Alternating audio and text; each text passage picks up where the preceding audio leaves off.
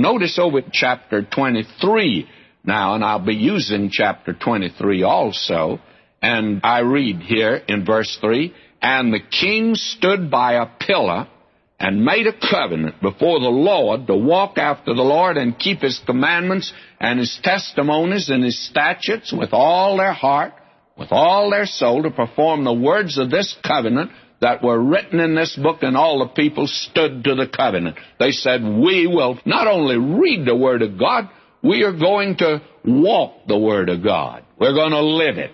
And we need not only to learn it, but we need to live it." Those are the steps that they took here. And I think today we could have a revival in many of our churches. I'm convinced of that. But there must be a conviction of sin that only the Word of God can bring. And then when that Word of God brings the conviction, then there must be something done about it. Repentance means to make things right, friends. It means to turn around and go the opposite direction. If you're going wrong, the thing to do is to turn and to go right. I heard of an evangelist that had a meeting in Upper New York State years ago. And he preached for a week. The coldest meeting he'd ever had. Not a movement, not a person made any move toward God. And then one night, the leading deacon in the church came forward and started to repent, shed tears. And you know, that broke the meeting wide open, because he was the one standing in the way of revival in that church. And he apologized to somebody. And all that night, it is said, that fellow went to a fence corner, and he'd get out on his knees and begin to pray, and the Lord would convict him of something because his life wasn't right.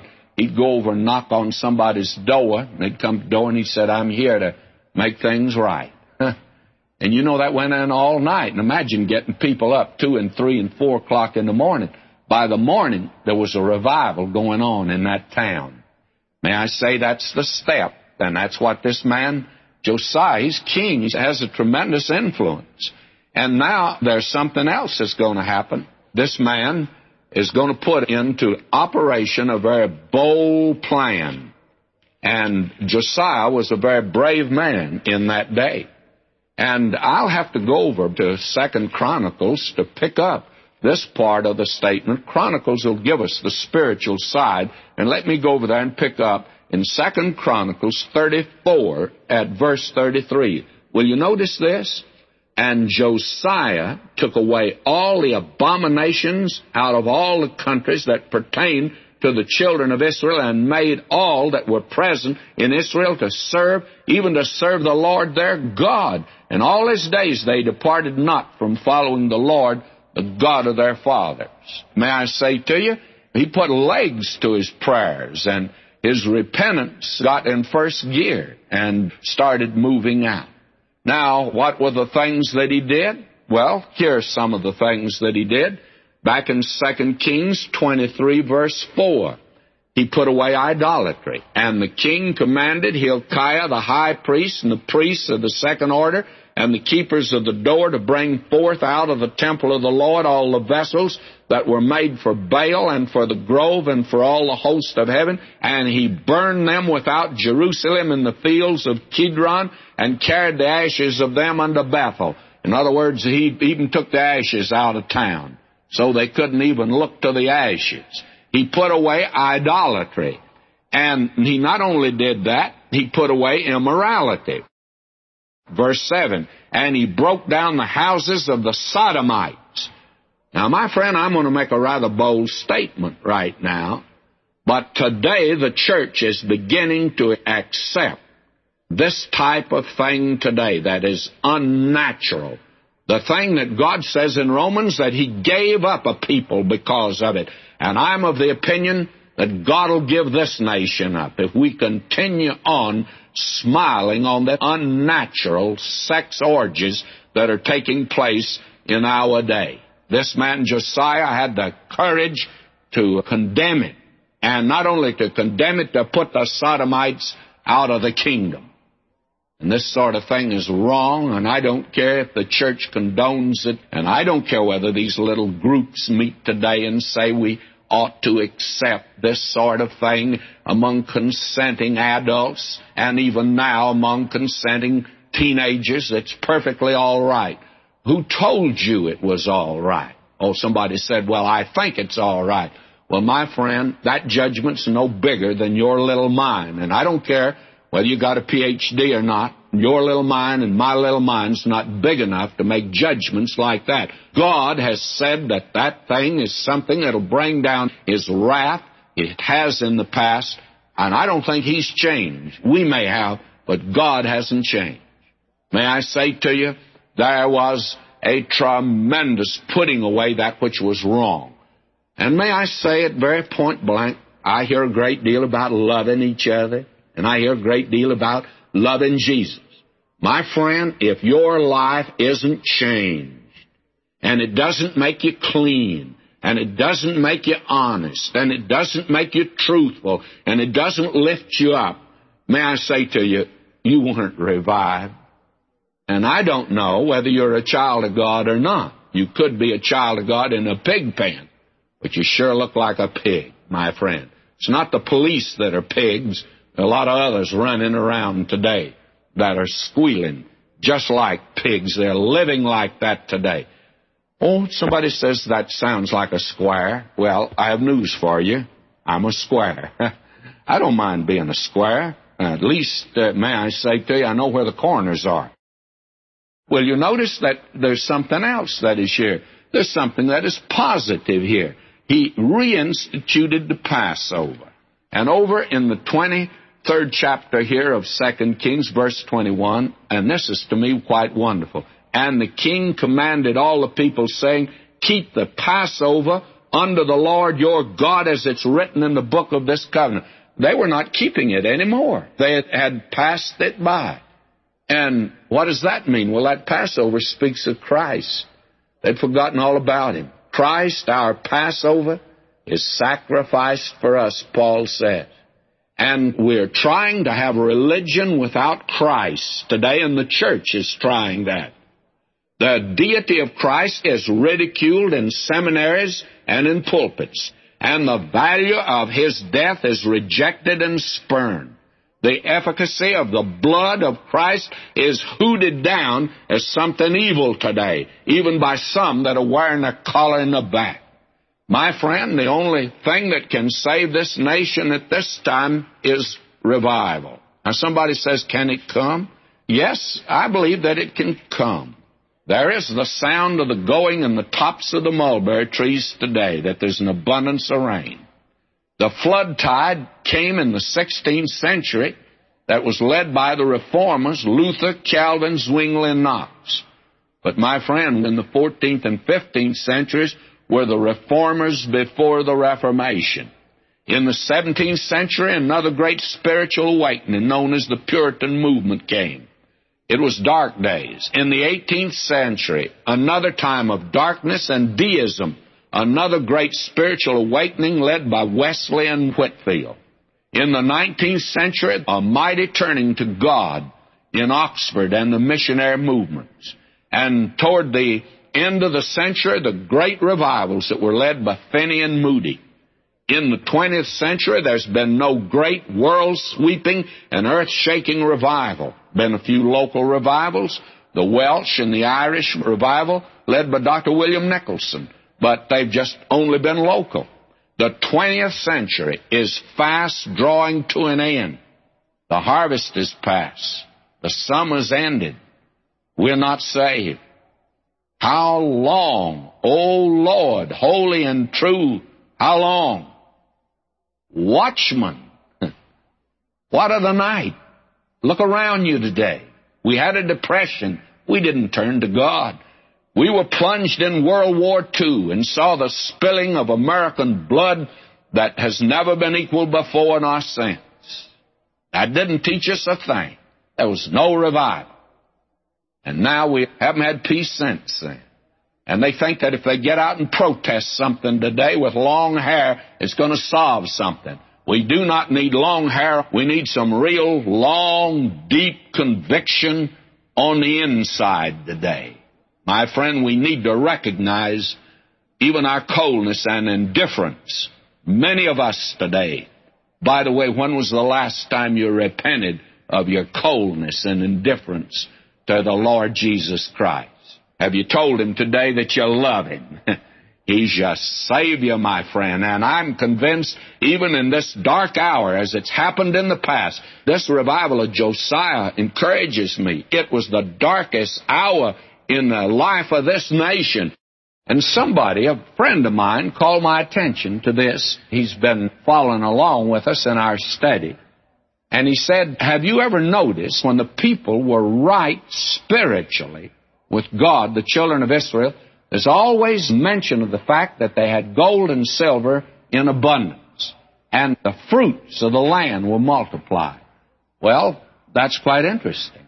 Maybe the reason that this country doesn't seem to be able to pull out of a financial problem, and we seem to get more and more enmeshed in it, is we're not using the right financial means to right things. It may be that our problem, after all, is spiritual. Now we come to a heartbreak in the story of Josiah. Great revival, and it was at the end of this kingdom. They'll be in captivity. We'll see that today.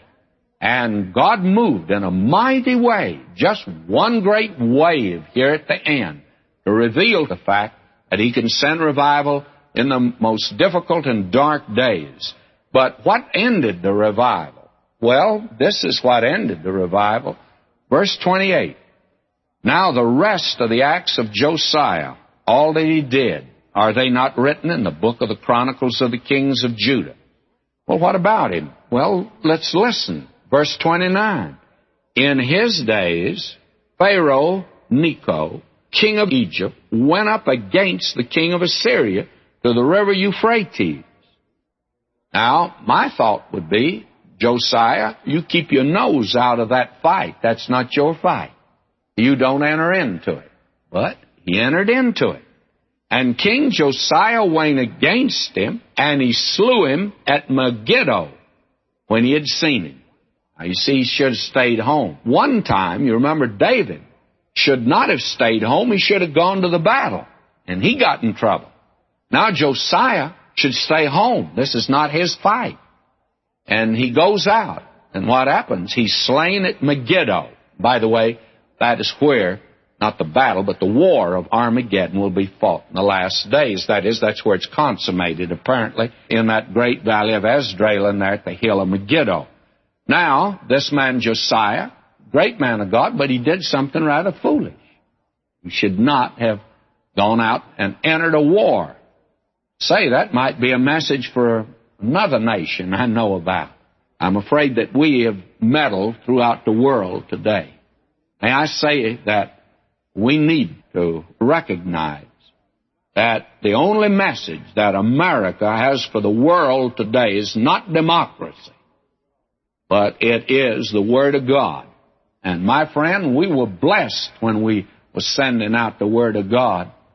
And when we're sending out the propaganda that we send out, we're an immoral nation. God's not in it at all. And we're not being blessed today. And as a result, why, this is a great lesson, I think, for us. Josiah should have stayed home. This wasn't his fight. Verse 30, and his servants carried him in a chariot dead from Megiddo, brought him to Jerusalem, buried in his own sepulchre. And the people of the land took Jehoahaz, the son of Josiah, and anointed him, made him king in his father's stead. Well, you'd think now this boy that's coming to the throne, he'll follow in his father's footsteps, but he did not. He's an evil king, by the way, and he really is a bad one. Fact of the matter is, he didn't get the throne warm sitting on it. He didn't last but 3 months. Verse 31, Jehoahaz was 23 years old when he began to reign. He reigned 3 months in Jerusalem. His mother's name was Hamutal, the daughter of Jeremiah of Libnah.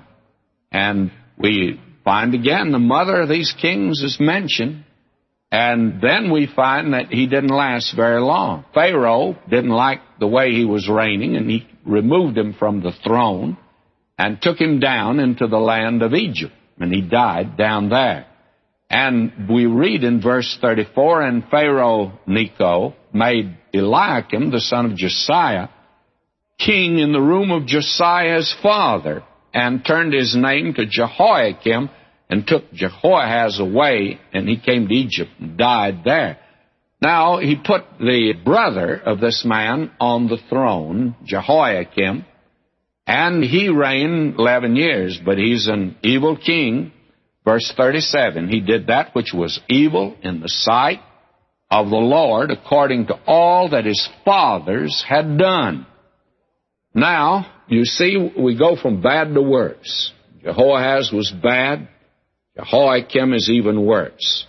Now, there's a great power rising in the east on the Euphrates River, and that is Babylon.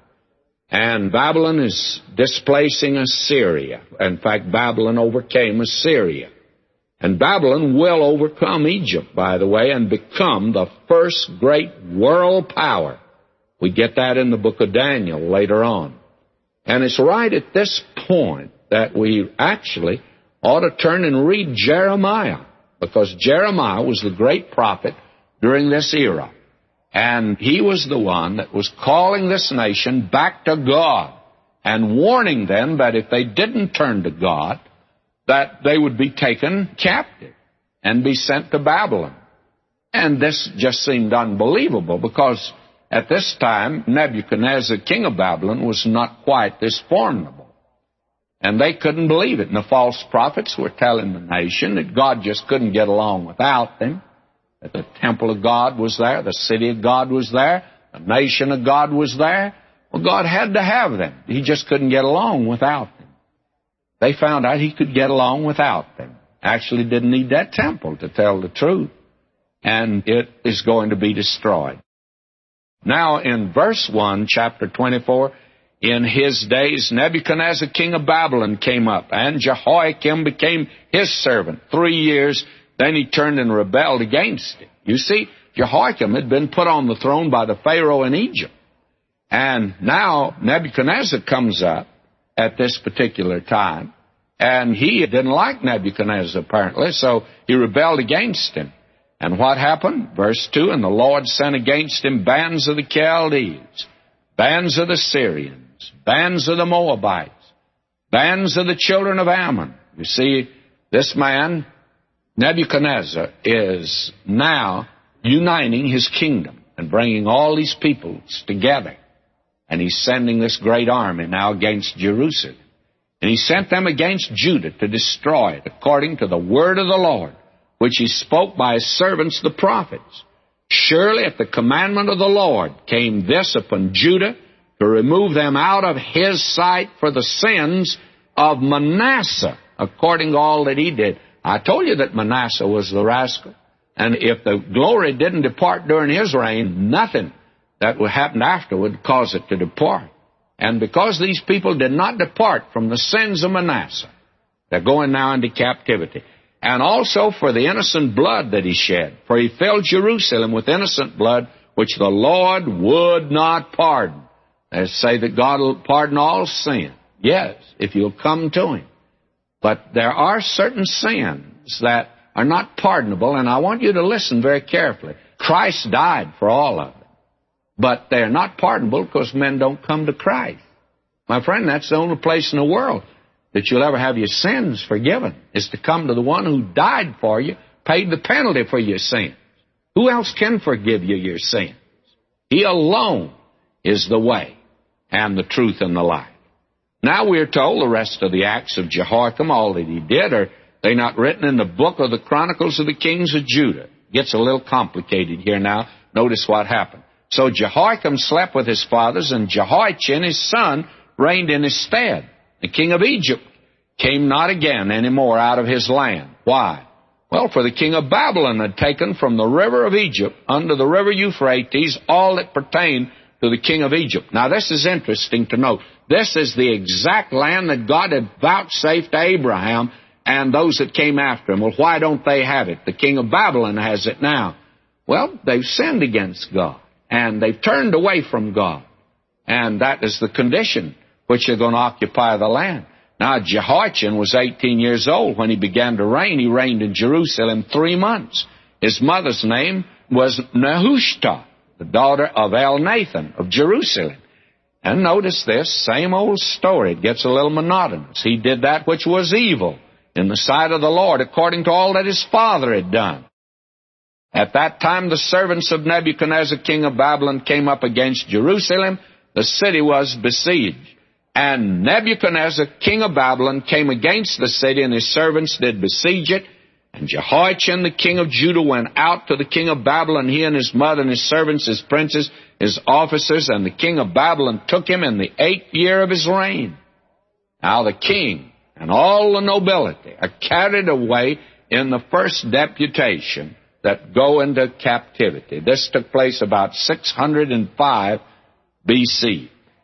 Now he carried out thence all the treasures of the house of the Lord, the treasures of the king's house. He cut in pieces the vessels of gold which Solomon king of Israel had made in the temple of the Lord, as the Lord had said. He carried away all Jerusalem, all the princes, all the mighty men of valor, even 10,000 captives, and all the craftsmen, smiths. None remained save the poorest sort of the people of the land. And he carried away Jehoiachin to Babylon, and the king's mother and the king's wives and his officers, and the mighty of the land. Those carried he into captivity from Jerusalem to Babylon. Now, it's a sad, sordid, sorry story, you see. Now we find the king of Babylon made Mattaniah, his father's brother, king in his stead. Changed his name to Zedekiah. Zedekiah is the last king. He's the uncle of Jehoiachin. Zedekiah was 20 years old when he began to reign. He reigned 11 years in Jerusalem, and his mother's name was Hamutal. You see, going way back to this woman that we had that was the mother of Jehoahaz. That would make him, you see, the uncle of Jehoiachin that's being carried away in captivity. And he did that which was evil in the sight of the Lord, according to all that Jehoiakim had done. He didn't improve. You'd think that the captivity would sober him. It did not at all. You see trouble will do one of two things for an individual. Either soften you or harden you. Either draw you to God or draw you away from God. You can never be the same after trouble or suffering.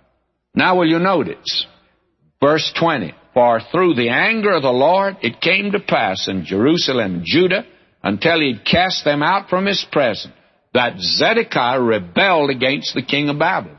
Now again, false prophets said, look, God's on our side. But God's not on your side. And that is something that a great many people today need to be very careful about. I have had people say, well, I know this is God's will. He's revealed it to me, and they do whatever they had in mind to do. And God wasn't in it. And they failed in that.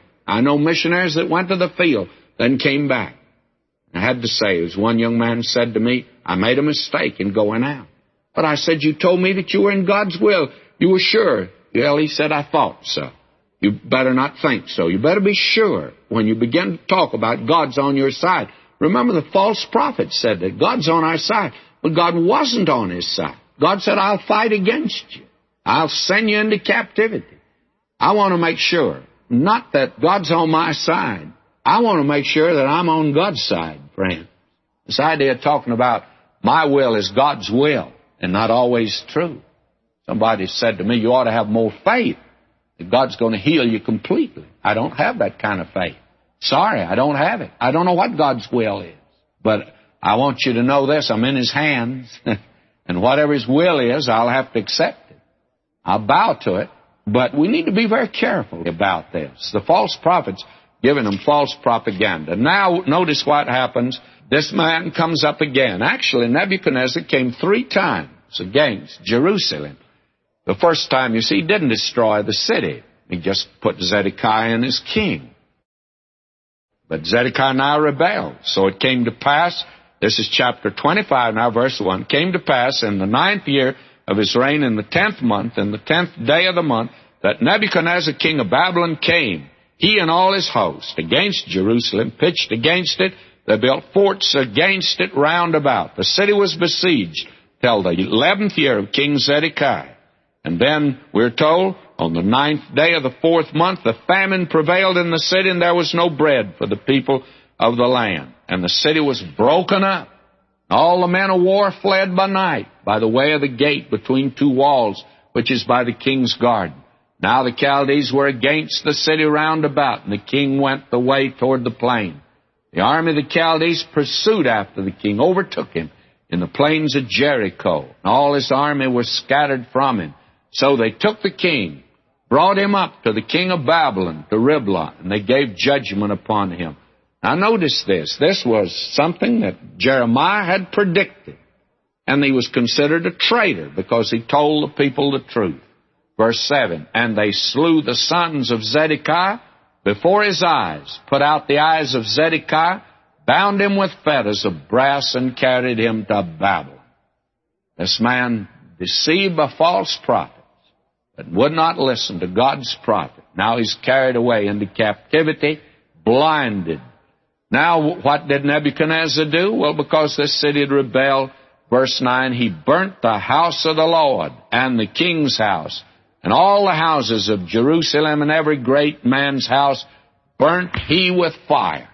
Now this city was burnt and leveled so that when Nehemiah came later on, after the 70 years captivity, and looked upon that waste, it almost seemed hopeless and helpless, and he rallied the people. And the thing he had to overcome more than anything else was discouragement. These people were discouraged. What had happened? Well, the armies of Nebuchadnezzar had now broken into the city. The false prophets were false prophets. They'd said, God won't let this city be destroyed. And there are people today that are giving out in this country a false message, friends. They're saying that we're part of the 10 lost tribes. They're saying God's on our side. He won't let us down. Why, my friend, God doesn't have to have us. Where did that notion come from? Well, it came from this period. And God sent them into captivity. Sad day for them. And it ought to be a lesson for us in this day.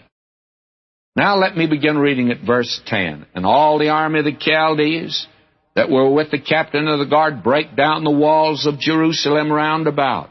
Now the rest of the people that were left in the city, and the fugitives that fell away to the king of Babylon, with the remnant of the multitude, did Nebuzaradan, the captain of the guard, carry away. But the captain of the guard left to the poor of the land to be vine dressers and husbandmen. And the pillars of brass that were in the house of the Lord, and the bases, the brazen sea that was in the house of the Lord, did the Chaldees break in pieces, carried the brass of them to Babylon. And the pots and the shovels and the snuffers and the spoons. In other words, he cleaned house. He just absolutely cleaned out the temple before it was destroyed with fire. And all of that was taken away into Babylon, and all of these vessels. Now we'll have an occasion we get to the book of Daniel to find those vessels were stored away and then were brought out when Belshazzar had that great banquet in his day. And there's a great deal of detail here about all that he took. And I'm not going to read all of that, but it reveals that he plundered the city of Jerusalem, burned it, and leveled it with the ground. And it was a great rubble that was there. You see, that city has been destroyed about 27 times. And each time it's been rebuilt on the rubble, one right up on another. And the hill that Jerusalem is built on today is largely the rubble of past cities that is built up there. You hear people say today, especially all these tour agents, they amuse me. They say, come and go to Israel and walk today where Jesus walked. Well, my friend, you won't be walking where Jesus walked in Jerusalem. If you go to several spots there, and I'll not take time to go into detail, but if you go to them and look, you have to look all the way down, sometimes 20 feet, sometimes 25, sometimes 45 feet down to see the city that Jesus lived in and walked in. That is something that's quite interesting. Now, we are told here that he took all the people into captivity, and then, verse 24, he made Gedaliah governor of the land. And Gedaliah sware to them and to their men, and said unto them, Fear not to be the servants of the Chaldees. Dwell in the land and serve the king of Babylon. It shall be well with you. They had only listened to Jeremiah. They wouldn't be in that sad condition. Now we are told it came to pass in the 7th month that Ishmael, the son of the seed royal, he came, and 10 men with him, and he smote Gedaliah, that he died, and the Jews and the Chaldees that were with him at Mizpah. And all the people, both small and great, and the captains of the armies arose and came to Egypt, for they were afraid of the Chaldees.